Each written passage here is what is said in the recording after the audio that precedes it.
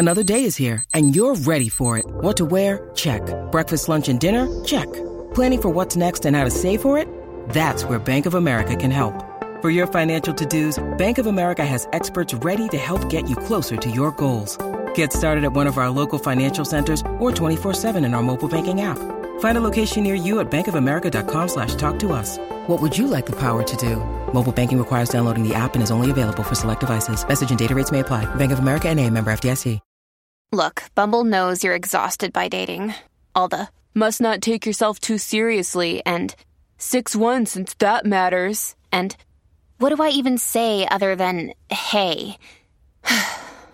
Well, that's why they're introducing an all-new Bumble with exciting features to make compatibility easier, starting the chat better, and dating safer. They've changed, so you don't have to. Download the new Bumble now.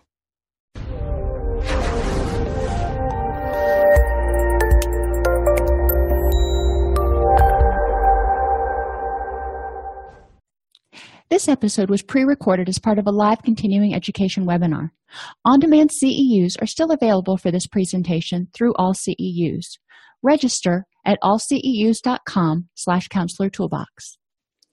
I'd like to welcome everybody to part 2 of trauma-focused cognitive behavioral therapy. We're going to continue learning about trauma-focused cognitive behavior therapy, obviously. In this section, we're going to explore the cognitive triangle, which is not going to be super new to any of you. We'll talk about creating the trauma narrative, cognitive processing, behavior management, and parent-child sessions. And then we're going to continue to talk a little bit about how TFCBT, or trauma-focused cognitive behavioral therapy, can be used with adult clients who are dealing with trauma-related symptoms. So cognitive coping is kind of where we're going to start, obviously. Helps you recognize and understand the difference between accurate and inaccurate thoughts about how safe you are, about how trustworthy other people are, about whether this incident is your fault or not. And it also helps identify helpful and unhelpful cognitions, because sometimes things are accurate, but they're unhelpful to really focus on. So we'll talk a little bit more about that as we go through the trauma narrative. Cognitive coping helps you recognize the distinction and relation among feelings, thoughts, and behaviors. And we talk about that a lot in different venues, in different ways, whether you're talking about your emotional mind and your wise mind, or in your emotional mind and your wise mind. We want to help people figure out how to make that distinction. We want to help them generate thoughts that are more accurate or more helpful to a happy, healthy life. There are some unhelpful thoughts. For example, once a trauma has occurred, they are traumatized. They are victims, but they can also perceive themselves as survivors. Which way is more helpful to think about a situation? Is it accurate that they were a victim of some type of crime? Yes. Now, how is it most helpful to think about that incident henceforth and forevermore? And cognitive coping can help to change people's feelings and behavior by helping them think differently. And as I just highlighted, the difference in a person's approach and perception and all kinds of things is drastic between people who view themselves as victims versus people who view themselves as survivors. You can hear it in their vocabulary. You can hear it in their the tone of their voice. You can see it in some of the actions that they take many times. So our cognitive triangle. Now remember, TFCBT is really geared to be used with children and adolescents. So it's presented in a way that's going to be a little bit more meaningful to them. Cognitive triangle helps you see that your behaviors can produce feelings. You can do things that make yourself happy, or you can do things that make yourself sad.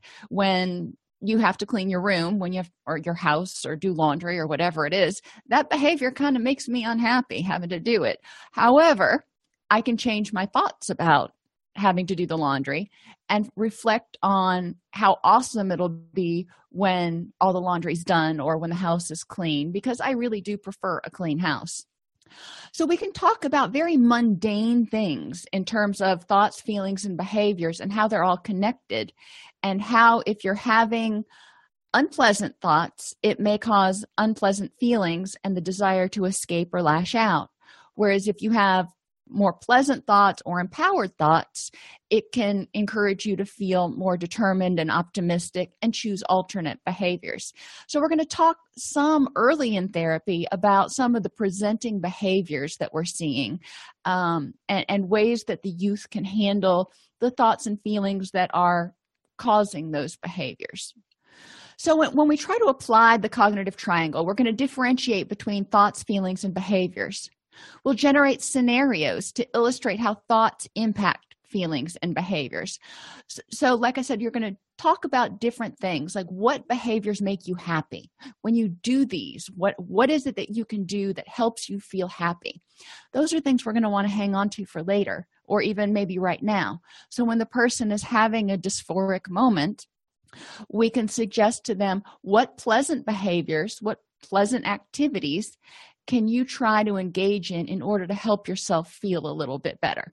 If you go back to the standby DBT, accepts and improve the moment, and you can Google those. I'm not going to bore you with going through each one of those again, but those are things that we can talk about. Why do those things work? Why does it work to go out and contribute or volunteer in order to help improve the next moment and help you accept how things are? So we'll talk about how that relates to the cognitive triangle and encourage youth to apply it to real life. And we're going to talk about things that cause negative feelings as well. And we'll talk about how changing their thoughts and help them see how changing their thoughts can change how they feel as well as how they act and how they interact with other people. The important thing to understand, though, is not everybody, especially children, but not everybody is going to be able to effectively differentiate between thoughts and feelings. If you go back to the Keirsey temperament disorder, the Myers-Briggs, whatever you're familiar with, there is a dimension in temperament, thoughts and feelings, or thinkers and feelers. But feelers tend to experience things very emotionally, and they're comfortable with feeling words, whereas thinkers tend to be less comfortable with feeling words, and they'll talk more about reactions, and they're more into problem solving. So having them get over into those feeling words may not even be kind of who they are or how they're wired. So I don't want to squelch someone and make them feel like they're failing if they're not using the feeling words that I want. I do want them to be able to articulate when something happens, what their reaction is, even if we don't use the F word, feelings. We can talk about reactions, and sometimes reactions involve thoughts, and that's okay. For example, optimism. If you have optimistic feelings, you also feel optimistic, probably, or optimistic thoughts, you also feel optimistic. So separating, was it the thought or the feeling that you were having? And it was kind of both, because we generally don't think optimistically if we don't feel optimistic.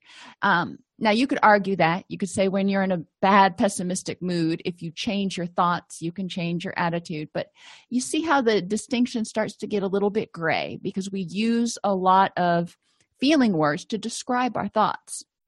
So the take-home message is, if somebody gets stuck here and is having difficulty differentiating the triangle, that's okay. We don't want to get stuck here, and you can move on past. Children under 8 will likely struggle identifying their personal thoughts. So one thing you can ask them is, what would somebody else think? And when my little girl was young, she used to watch a show called Max and Ruby, and it was about a couple of bunny rabbits. So I could always ask something like, what would Ruby feel, or what would Ruby think, or what would Max think or feel in this particular situation? And that helped her get outside of herself, because what was going on inside of her head was not always what she was able to access and clearly articulate. So it gives you something to talk about. Once you figure out, in Haley's case, if she would have told me what Ruby was thinking, I would ask her, well, do you think you're thinking something kind of similar, or do you disagree with her? And we could talk about it a little bit more from there. So during this cognitive triangle, you're going to be doing a lot of work with the parents as well, because parents have some very unhelpful and somewhat inaccurate sometimes cognitions. Some common thoughts that you're going to be dealing with in the parent sessions are, I can only be happy if my child is happy. So we want to look at that and address it for how accurate it is versus how helpful it is.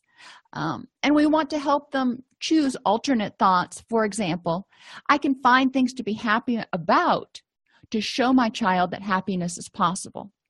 So it's really not helpful if the parent chooses to remain unhappy until the child is happy. It's kind of holding the child hostage too, and they're going to end up kind of in a struggle because the child may feel guilty or wrong for feeling happy if mom or dad or caregiver or whomever it is still upset and completely overwhelmed with whatever's going on.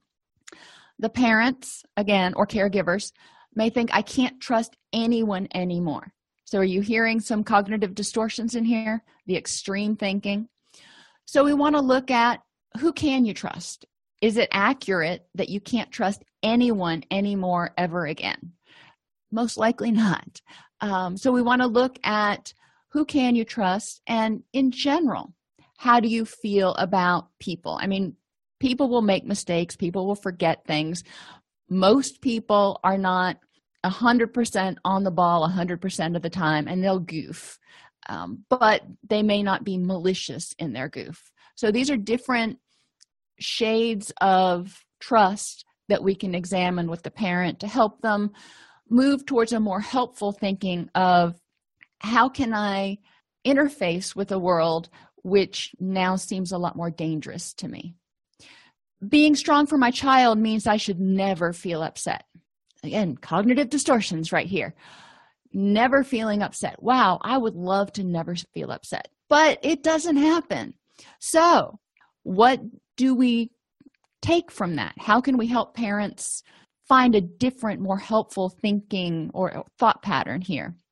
Being strong means doing what you have to, and I'm doing that. So maybe the adult is getting upset, is having a depressive moment, is anxious, is, dysphoric in some way, but that's okay. That's how that person feels. And they are working through it in order to model to the child that sometimes you got to push through tough things. The final one that comes up, or one of the final ones that comes up often, is good parents always know the right thing to say to their children. Now, I don't know about you, but if you're a parent, thinking back, did you ever say this to yourself? I know I did. I'm a good parent, so I should know what to say all the time. And I get proven wrong so often. So, is it helpful or even accurate? I mean, are good parents 100% infallible? And I think the answer is no, because none of us is 100% infallible. So how do we rephrase that in a way that's helpful? Although we try our best, even the best parents don't know the best thing to say sometimes. When parents are dealing with children in crisis, sometimes, what may go over well on Tuesday may fall completely flat on Wednesday. And part of that is just being human. I mean, the same thing can be said for dealing with anybody. But it's important for parents to understand that just because they didn't hit the mark doesn't mean they're a bad parent. It just means they didn't hit the mark. So they need to step back and figure out, what do I need to do next? What's my next step? So you're going to spend quite a bit of time in TFCBT working on addressing current cognitions and what they think they should be doing, and helping people feel stronger, more empowered, more capable to deal with life on life's terms before you get into the trauma narrative, because the trauma narrative is very powerful. The purpose of it is to help control intrusive and upsetting trauma-related injury, basically through systematic desensitization. They don't say that in those words, but basically that's what we're looking at. Gradual, repeated exposure until exposure doesn't cause the intrusive memories and the physiological and psychological upset. Helping to reduce avoidance of cues, situations, and feelings associated with trauma exposure. So again, as the youth becomes, and the parents, become more used to being exposed to those cues and those situations, the goal is that they can be exposed to those situations and it won't make them be as physiologically or psychologically reactive. If you've worked with trauma clients before, you know how overwhelming it can feel to some of them, most, when they encounter a situation that was similar to the situation in which they were traumatized, whether it's seeing it in a scene on TV or going past the place that it happened, or if it was something traumatic, maybe they got into a really bad car accident and somebody was killed or whatever on the interstate. Just getting on the interstate can be overwhelming for some people. So we want to start talking about what situations trigger your emotional and psychological responses that relate back to this trauma, and how can we help you get to the point where you can be exposed to these cues without getting so upset, because you don't want to be stuck in your house and kind of trying to avoid all of these cues. So we're reducing avoidance issues here. We're also going to help identify unhelpful cognitions about traumatic events. I shouldn't have been talking to strangers. I shouldn't have been playing with matches. Whatever the unhelpful cognitions are that, I guess matches is probably a bad example because probably shouldn't play with them. But looking back, we don't want the child to necessarily blame themselves. We really don't want the child to blame themselves for something that happened to them at the will of another person. So we want them to realize that in that particular situation, they didn't have control over what was going on, or they were trying to do the best they could at that point in time. We want to help the child recognize, anticipate, and prepare for reminders of the trauma. So when they come up, the child can deal with them. Like I said, sometimes you'll be watching TV and a reminder will come up. It is not uncommon, especially with TV shows like Criminal Minds and whatever it is, Special Victims Unit. I can't think of the series name, but there is a lot of really kind of graphic, traumatic stuff that's just on primetime TV. So if someone has experienced this, it can trigger an emotional, physiological reaction. And we want them to be able to figure out what to do. Now, is it necessary for them to sit there and watch an entire episode of SVU? No. However, if that comes on, we want them to be able to change the channel or get up and leave the room or do whatever they need to do. But we want them to be able to do that without getting extremely upset first. And the trauma narrative also helps break apart thoughts, reminders, or discussions of the trauma from overwhelming negative emotions. So as you start to talk about it, it will become more of a narrative and less of a overwhelming experience. So there's stepping back and almost becoming the authors of a narrative, which is why it's called a narrative. So legal issues, of course, if you're like me, you're always thinking in the back of your head, what are the potential liabilities with this? I worked for a couple of years with Guardian Ad Litem as their criminal case coordinator. So the kids that we were working with were kids who actually had been victimized in a way that they had criminal cases. So they were abused or neglected in some way. And there were a lot of laws about who could talk to the kid, who could actually talk about the issue with the child, what procedures had to be used, etc. Encouraging discussion of the trauma may be perceived as coaching, implanting memories, or tampering with testimony. Now, there's a lot of evidence out there, a lot of research that says if it's done inappropriately, you can very certainly implant memories and tamper with testimony. Now, and I'm not saying people do it intentionally improperly, but that's why it's so important to make sure that if you're going to do if you're going to implement TFCBT, that you actually get fully certified in applying the technique. In TFCBT, the therapist does not lead children by suggesting details or asking leading questions.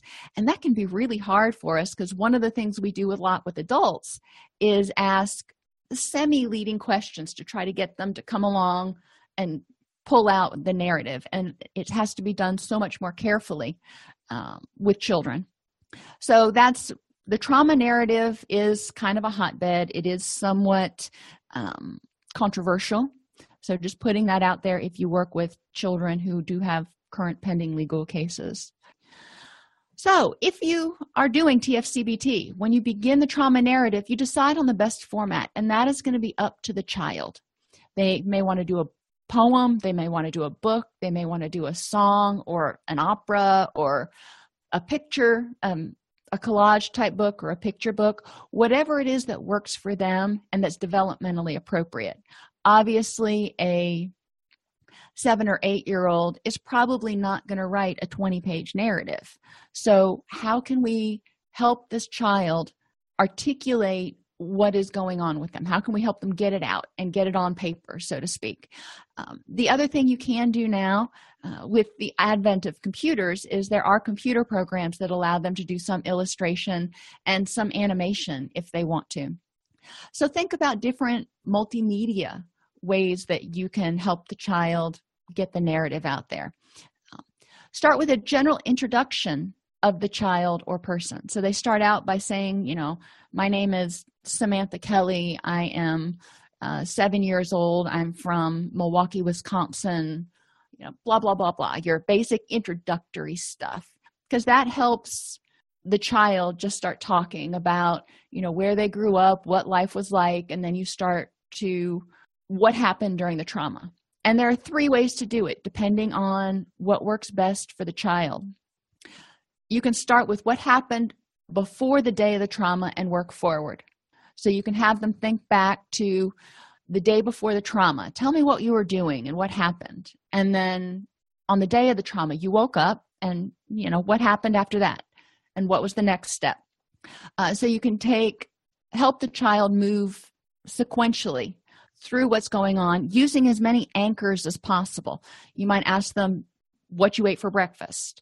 And obviously, we don't want to implant memories or ask leading questions. So we want to ask things that are innocuous. What did you wear that day?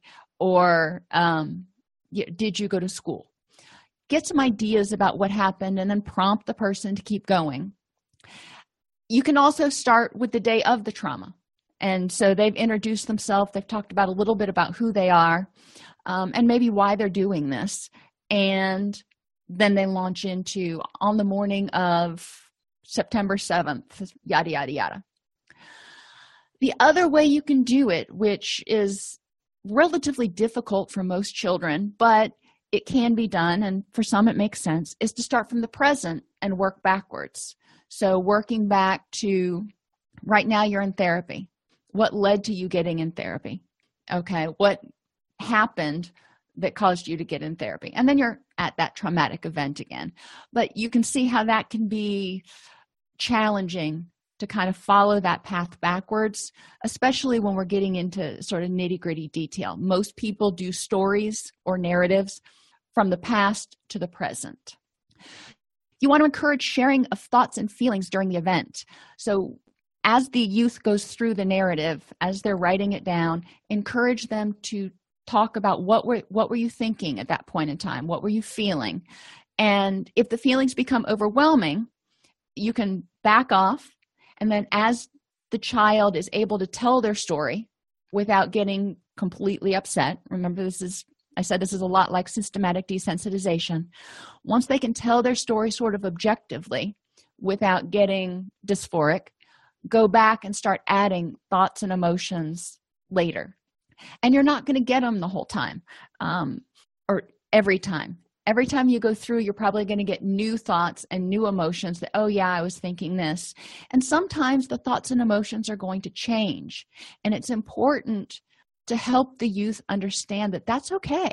That is their brain trying to remember and kind of put together all the pieces of what happened. And it doesn't mean they're lying. It doesn't mean they can't remember. We just want to know, what are you thinking that your thoughts and feelings were now? Because our memory of our past events is never 100% accurate, and we're always going to remember it a little bit differently every time. So once they write the narrative, and this will happen over several sessions, they're going to present and read the narrative to you. You may want to go back at that point, if it's not already included, and have them add or highlight, identify in this narrative, what was the worst part for you, and talk about what was going on there and their thoughts and feelings. You continue to read through the trauma narrative several times over several sessions, identifying thoughts and feelings and correcting cognitive distortions and errors to the best that you can. I mean, obviously, the child has their own beliefs, and I'm not going to tell them they're wrong for being scared or they're wrong for this or that. But I'm going to present some challenging questions about cognitive distortions, like everybody is dangerous or I am a bad person. So we're going to talk about some of those things.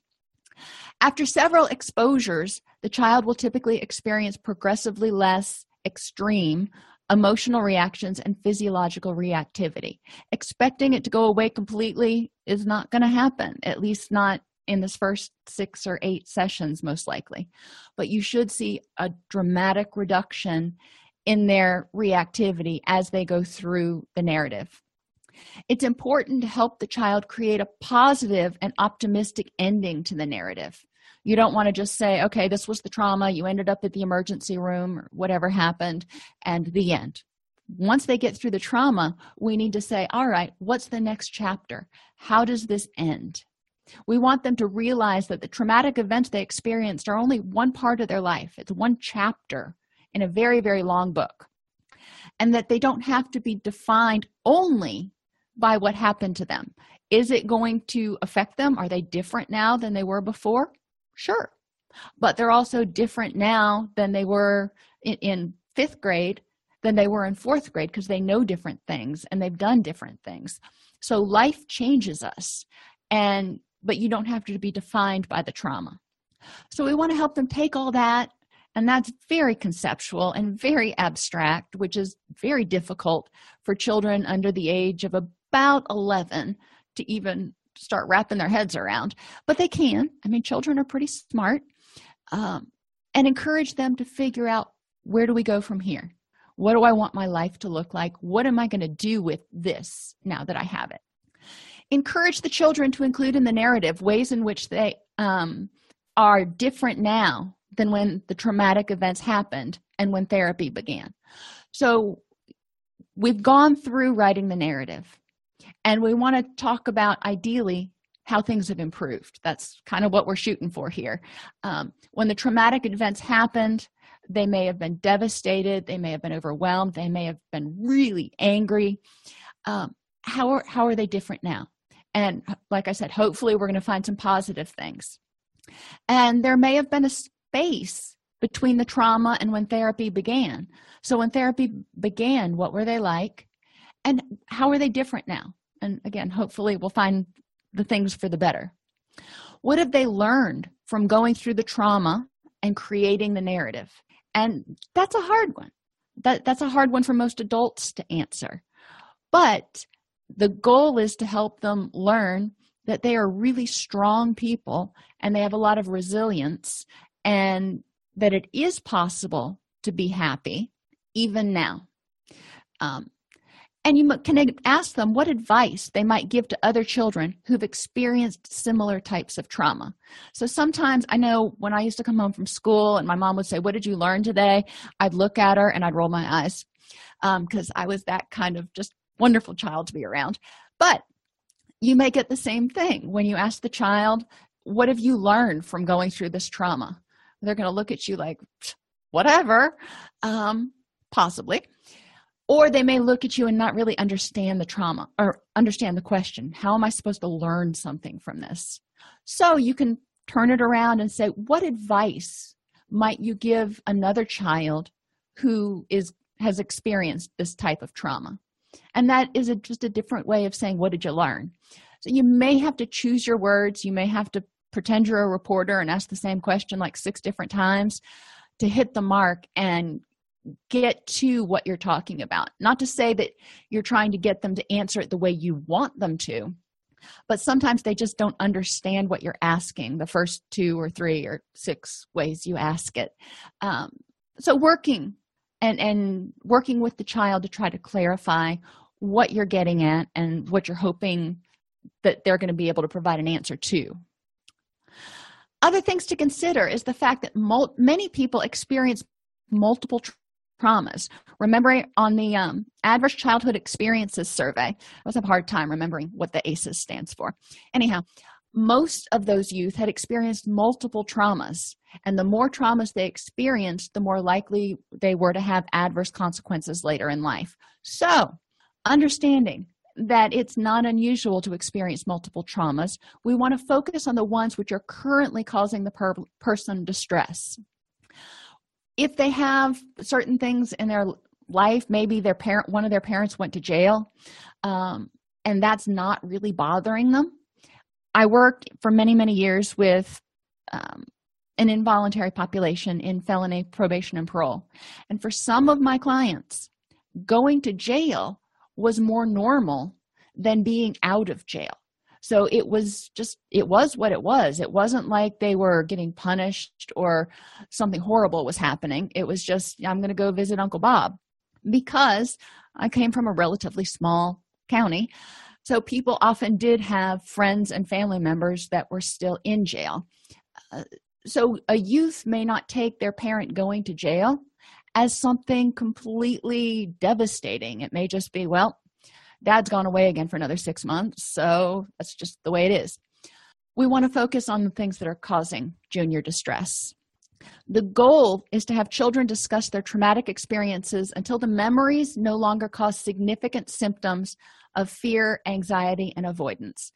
Now, you can imagine when the youth starts writing the trauma narrative, or even if an adult is doing it, it can spawn all kinds of nightmares, can spawn some behavioral acting out, it can spawn flashbacks, or make those things worse. So it's important to make sure that the parents are prepared for that and they understand how to handle it and what to do with it, and the fact that it will get better. We want to help the parents as well as the youth predict and prepare for the distress from both the child and the parents, which will arise during the discussion of the trauma narrative. So after the narrative's done, now you're going to talk about the narrative with the child in session without the parents. But we want to prepare the child ahead of time so they have the tools to deal with the distress that comes up with writing it and talking about it. But then there's going to be a whole other level of distress when they've got to present it to their parents, when they go over it with their parents. And the parents are going to have their own issues to deal with relating to the trauma. So we want to make sure that we can predict and prepare for any uncomfortable feelings that may come up, so we don't end up creating a situation where it becomes antagonistic or chaotic. During the narrative phase of treatment, parents should be discouraged from questioning their child about the trauma narrative outside the therapy session. And what they mean by that is we don't want parents going home and saying, well, let me read your narrative. What did you write about in therapy today? It may be too raw, too sensitive for the youth to begin discussing. And if there are any feelings of blame towards the parents or guilt about what they did, a lot of things could go haywire in that kind of discussion. So when the youth is working on the narrative, parents are encouraged to be supportive of their feelings without having to know exactly why. Tell me exactly what's going through your mind. That may not be helpful. Right now, it's just helpful if the child is scared to be there to comfort him or her. Once the child completes the narrative, he or she will share it with their caregiver, parent, whomever, during a or multiple therapy sessions.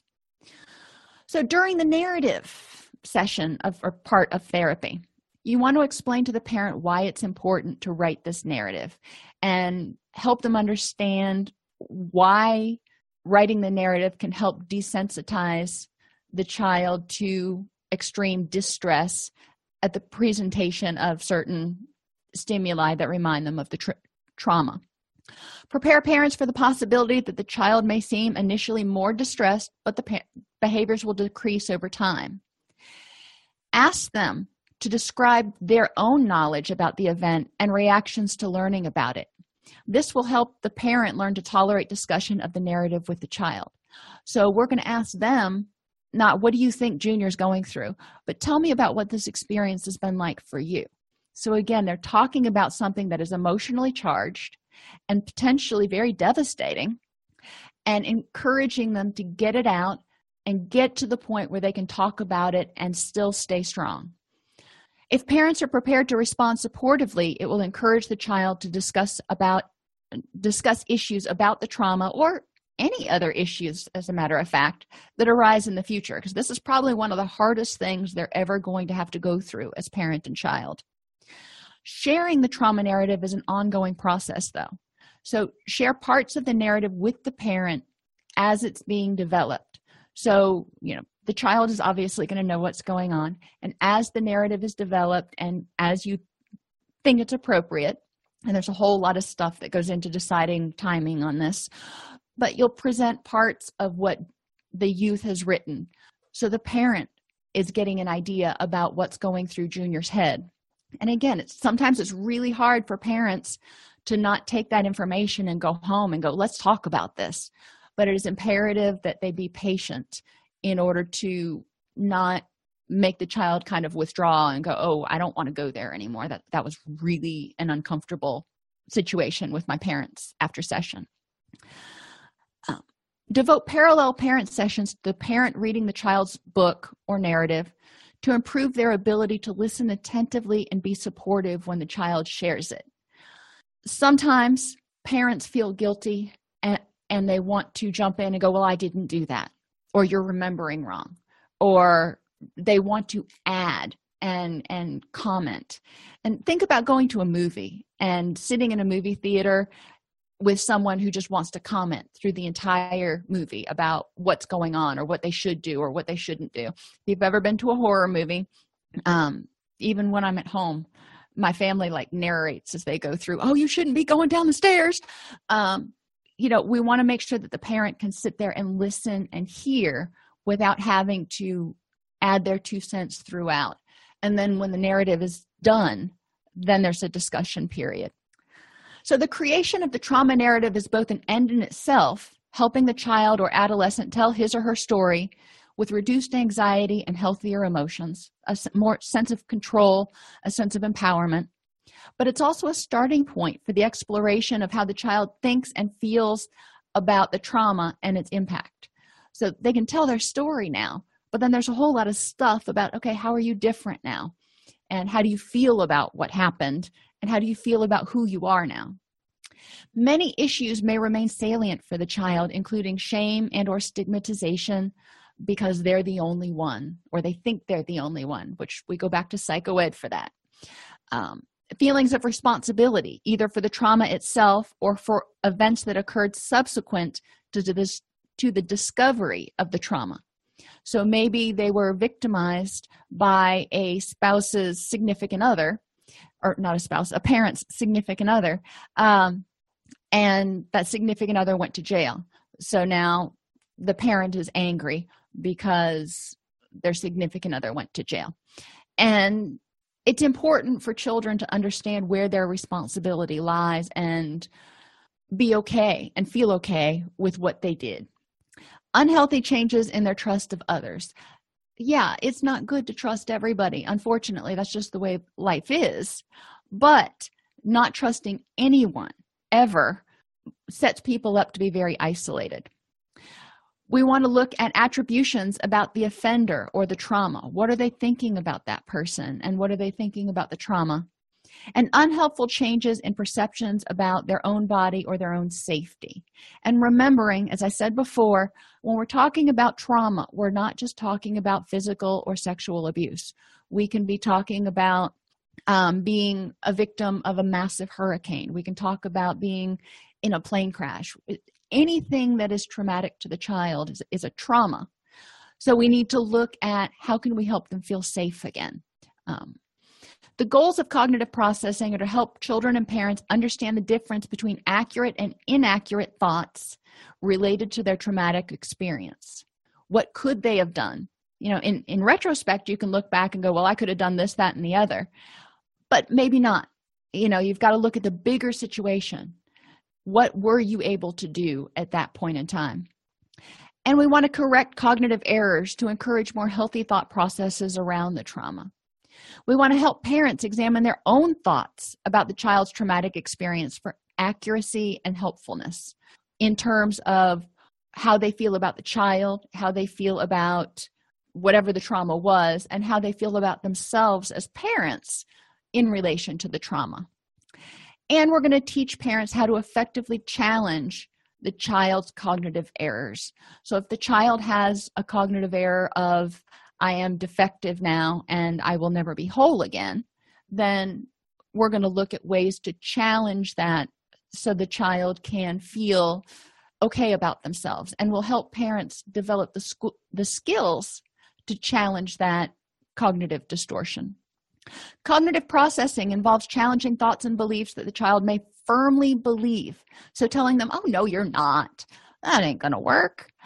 We need to make sure that we understand that this is what the child believes. So we need to provide them evidence to the contrary, or at least plant the seed that there may be some other alternatives, and the child may have to come around to that on their own. When you're going over the trauma narrative, as each thought is expressed, you're going to inquire about whether that thought was accurate and helpful. So if they were having a particular thought that was inaccurate, or that was one of those shoulda, coulda, wouldas, we want to talk about whether that was helpful and whether it's helpful in the present to their recovery process. You'll pay close attention for thoughts or beliefs that reflect shame, guilt, or responsibility for the trauma or its consequences. You'll pay attention for thoughts or beliefs that reflect low self-esteem. And obviously, we're good at helping with self-esteem. That's one of those that we can kick in some tools real easy there. A lack of trust in others, or fears for current and or future safety. So again, remember I was talking about situations that included viewing domestic violence, being in a natural disaster, being in a plane crash or a car crash. There are a lot of different traumas that can happen that can make a child feel unsafe and not know when they are going to be safe. So it's important to be able to help identify cognitive issues or thoughts that are constantly telling them you're unsafe and you're never going to be safe, and challenge those and help them develop a safety plan so they feel strong. You can change cognitions with a few things, and I liked these, which is why I put them in here. A best friend role play. The client is instructed to take on the role of his or her best friend and counsel the client. So basically, if your best friend was in this situation, what would you tell him or her? So you're stepping out of the client role and you're being the expert. So what would you tell somebody? The now and then role play, the client is asked to go back in time to give himself or herself advice about what to do about the trauma before and or after it happens. So it's important to look for areas of shame here, areas of guilt. Responsibility pie. Draw a pie chart and assign pieces of various sizes to different individuals who might bear some responsibility for the trauma, and revise as needed. So, there could be one piece, but generally there are 3 or 4 pieces when you're dealing with a child. Mom and dad or caregivers are in there somewhere. Finally, there's the suggestion of a talk show host. The client assumes the role of a radio psychologist, calling into Dr. Phil. The therapist takes the role of a caller seeking advice regarding their own experiences with a trauma. So as you hear cognitive distortions, you would take note of those. And then when you call in for advice, you would ask the child, what should I do about this? And see if they're distortions change, if their thought process change when they're telling somebody else what to do versus what they're telling themselves. Many clients know the trauma wasn't their fault, but that doesn't necessarily mean they believe it head, heart, and gut. There's often some attributions of responsibility. I know you say it's not my fault, but I still feel guilty. Kind of heard that before. Don't automatically present the notion that it's not your fault, because there are some kids out there who never thought it was their fault. They're like, no, it was a hurricane. It wasn't my fault. Some children may have an element of responsibility in a trauma as well. So if you start out with, it's totally not your fault, but you find out that they were playing with the matches that set their house on fire that killed their brother and sister, there's a little bit of a difference there. So you don't want to lose credibility by saying from the very beginning, none of this was your fault. So know the story, know what's going on with it, and know what the child's attributions are. Ensure both the child and parents have adequately progressed before terminating treatment. We don't want to have them at the point where they're still really emotional or physiologically reactive when they encounter thoughts or reminders of the trauma. When you're talking with parents, common cognitive distortions. I should have known this would happen. I should have kept my child safe. My child will never, ever be happy again. Our family is totally destroyed. My child's childhood is ruined.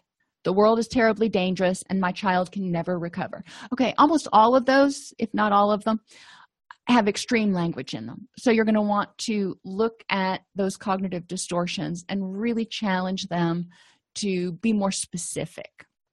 Address absolutes by finding exceptions. So my child will never be happy again.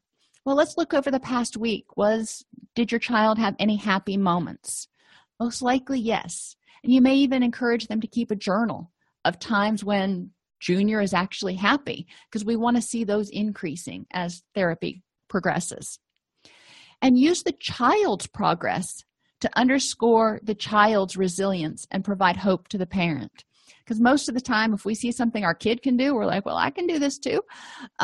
So we want to help underscore the resiliency and self-power in both the parent and the child and the family unit. Unfortunately, common consequences of trauma include disruptive, aggressive, and non-compliant behavior. The child doesn't feel safe, so the child's trying to get control again. Parents who feel guilty often have difficulties controlling these types of behaviors, so the child kind of runs wild. We want to teach parents to focus on actively praising the child for desirable behavior and review with them. Don't just assume they know how to effectively praise. We want to review with them how to praise specific forms of behavior. So if somebody puts away their dishes after dinner, we're going to praise that instead of saying something more general like, you were a good girl today, or you were a good boy today. We also want to encourage the parent to provide praise as soon as possible after the desirable behavior and be consistent in their praise, not just praise for 2 or 3 days and then quit doing it. Try not to negate praise with criticisms like, you did a really good job at school today. Why can't you do that every single day? We want to take that end part off and say, you did a really good job today. And encourage them to use an enthusiastic tone when praising the child, but not so much that it's obviously fake. Children pick up on that really fast. Active ignoring means avoiding responding to the child during a particular inappropriate behavior and immediately after it. When a behavior is done and it doesn't get rewarded with attention, eventually it won't be worth the effort and the child will stop. This is why temper tantrums in the grocery store or wherever it is, the child will escalate for a little bit, and if the parent gives in, then they're going to get even worse the next time. But at a certain point, the child is going to go, not worth my effort. Okay, fine. So that's called behavior strain. When the effort for the behavior is more costly than the reward is worth. You want to avoid verbal and emotional reactions, eye contact, facial expression, or any other form of communication toward the child during this period. But Like I said, it'll get a little bit worse before it gets better, just like the temper tantrum in the grocery store. Prepare for what we call an extinction burst. The child will go, well, I'm not getting your attention by asking, so I'm going to ask a little louder and a little meaner, and I'm going to ask a little louder. So it's going to escalate until the behavior costs more than the reward is worth. Obviously, you never want the parent to ignore dangerous behavior that would cause injury or worse. But we want them to ignore behavior such as defiant or angry statements directed at the parent, because it's going to happen. Nasty faces, eye rolling or smirking, mocking, taunting, or mimicking the parent. Things that they know, quote unquote, will probably get under your skin. If you can ignore them, eventually it's not going to be worth the effort. They're like, there's no reward in that. Additionally, you're going to look for and reward times when the child accepts redirection or accepts a negative response. So if you go through active ignoring and they finally give up, then you can say something to the effect of, I appreciate you recognizing that that wasn't a helpful way to go about asking for whatever it was you wanted. Timeout. Remember, once the timeout timer is started, actively ignore anything except for dangerous behaviors till then, and a timeout should last no longer than 1 minute per age year. So if a child is 3, it's no more than a 3-minute timeout. Timeout should not be in a rewarding environment. If you send the child to their room, they have all kinds of stuff in their room, so that's not really an unrewarding environment. Sitting in a chair in the hallway, a little bit more unrewarding. Explore the motivation behind the timeout. Why was the child engaging in that behavior? And then directly tie the timeout to the behavior, not the emotion. So I'm not punishing you for being angry. I'm punishing you for kicking the dog. It's not appropriate to hurt the animal. Contingency management can also be used. Reward contingencies must be developmentally appropriate, though. So tokens, stars, and credits can be earned to reduce behavior strain. That works really well with most children and adolescents. They can earn points in order to get TV time, in order to get video game time, whatever. But a small child can't add stuff up over the course of a week to get a reward. They're going to need rewards more quickly than that. Like at the end of every day, you can tally up how many stars or points they have. Address only one behavior at a time and involve the child in identification of what the reward should be. You know, they may not want the same thing that you think they want. So what do you want as a reward? If the contingency seems to be ineffective, reevaluate to identify what's maintaining the behavior. Why is this inappropriate behavior more rewarding than doing the right thing? Part of it may be that they're not getting rewards frequently and intensely enough to maintain the good behavior. And so there's a fine line you've got to walk there in order to make sure that the child thinks it's more rewarding to do the right thing. Parents will demonstrate their comfort in hearing and talking about the trauma while modeling appropriate coping in parent and child sessions. The child can share the narrative and experience with a sense of pride, which further alleviates feelings of shame and distress associated with the trauma. They can say, you know, look how far I've come. The parent-child communication about the trauma is enhanced, and any misunderstandings can be cleared up, such as, is mom mad at me? Or, you know, whatever their feelings may be. And the groundwork is laid for the therapeutic parent-child interactions to continue. You do want to prepare the parent to be able to effectively praise the child and encourage them to ask open-ended, non-threatening questions as opposed to critical questions such as, you know, well, why didn't you ever tell me this before? That seems attacking and critical. Instead, you might say, how did you decide that now was the time to tell someone? So in order to prepare for that, you may need to rehearse or role play potential questions that the child might have in the parent sessions before you get into conjoint sessions. Prepare the parent to discuss the child's questions for them about the trauma, and end the session by having parents and kids express appreciation to one another for something positive that happened in the last week. If, however, no matter how much preparation you do, the parent cannot participate effectively in the conjoint sessions, you may need to skip it. Some parents may be too flummoxed with their own feelings and issues at that point in time, and it would be more detrimental to both parties to go there. In many situations, the parents as well as the children may benefit from psychoeducation about feelings, coping skills, stress management, and the cognitive triangle. Parents will review the child's progress in parent-focused sessions with the therapist to help them understand what the child's experiencing, prepare for helping the child between sessions, and get used to discussing the trauma narrative. Clinicians will help the parents address inappropriate child behaviors through the use of praise, active ignoring, timeout, and contingency management. And again, remember, it's not always possible to do the conjoint sessions because the parents may not be able to effectively manage their own emotions at this point in time. So if that happens, you can skip the conjoint sessions. Further guidance can be found here. And clickety-click. Of course, it's going to load over here. Trauma-focused CBT for children and adolescents. Treatment applications. I gave you a link to the Google book preview. You can order the book if you want to. It's not part of this particular class. But if you're interested in getting certified in TFCBT, this would be one of the first places to go. Okay, so are there questions? Okay, that being the case, I am going to go ahead and end the meeting. Remember, you can always reach me. That's my direct email if you have any questions about the class, need any clarification, want further resources. If the child refuses to go to timeout, and that's going to be something that you've got to take kind of on a case-by-case basis, and you want to look at why is the child refusing. And generally, the child will end up losing other privileges if they don't go to timeout. But we can also, in certain cases, you may want to actively ignore that particular behavior. It depends on what the timeout is for, what the child's issues are, and whether actively ignoring it is going to be a better solution at that particular point in time.